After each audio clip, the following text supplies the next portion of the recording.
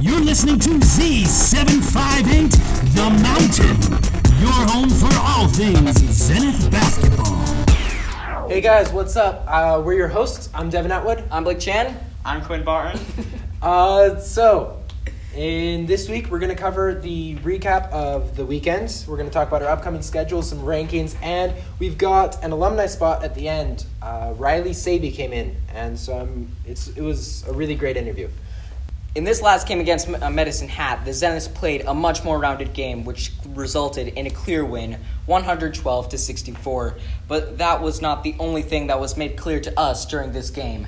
Payson is not the only one who can dunk. That's right, guys. You heard it here first. Taylor Cook can dunk. And while we're on the topic of the Big T, he has once again led all scoring with 29 points, 13 rebounds, and 8 assists, 2 of which resulted in dunks by Payson Blackmore. One of said assists may or may not have been a complete accident, but we're not complaining. The other Zeniths contributed as Mason Stock added 22 points, Sam Payne drained 18, Payson Blackmore netted 17, and John Jones rounded off the top 5 with 13 points. And I'm glad no one else was in the double digits, because I can only come up with so many ways to say the ball was passed through the opponent's hoop. Don't forget, the Zeniths will be playing 2 more games this weekend, one against the Raymond Comets on Friday, the 26th at 8. And the other will be on Saturday, the 27th, against the Chinook Coyotes at 7 o'clock. Note, both of these games are home games, and only with 3 left in the season, make sure you get yourself in the auditorium if you want a chance to support the Zeniths at home. But on another note, we now have rankings. McGrath is very well represented with the Pandas holding 4th and the Zeniths being in 6th place. And the Pandas are undefeated. And you might be asking, how the heck are they in 4th place if they're undefeated? Well, that's because they just moved up from 3A and they haven't earned the respect of the 4A league yet.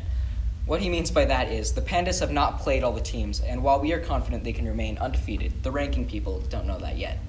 So just make sure you guys watch our websites, follow us on social media. I mean, if you're listening to the podcast, you probably already do follow us on social media, but tell your friends to do so as well. With me here today, I've got Riley Saby. What years were you a Zenith? I was a Zenith in 2003 and 2004. So you were on one of the 4A provincial championship teams that McGrath has ever had. What was that like? It was awesome. It was something special to be able to be part of that group.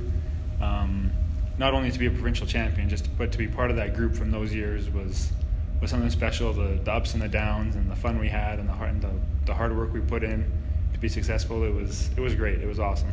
Were any moments in that time that kind of that stuck with you?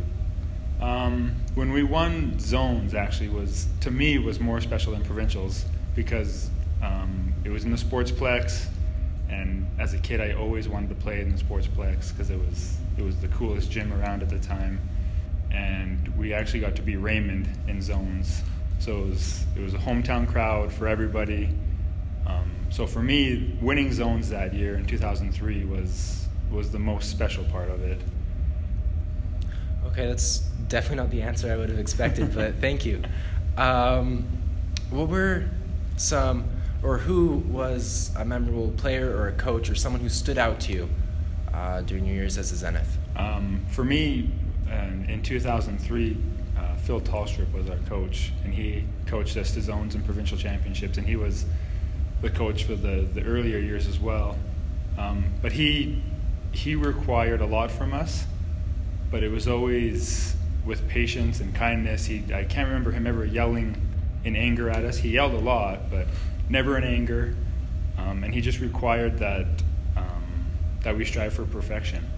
And in the quest for perfection, that we would achieve greatness, and we did. We were able to win zones and provincials, and we were one of the most dominant teams in the province at the time.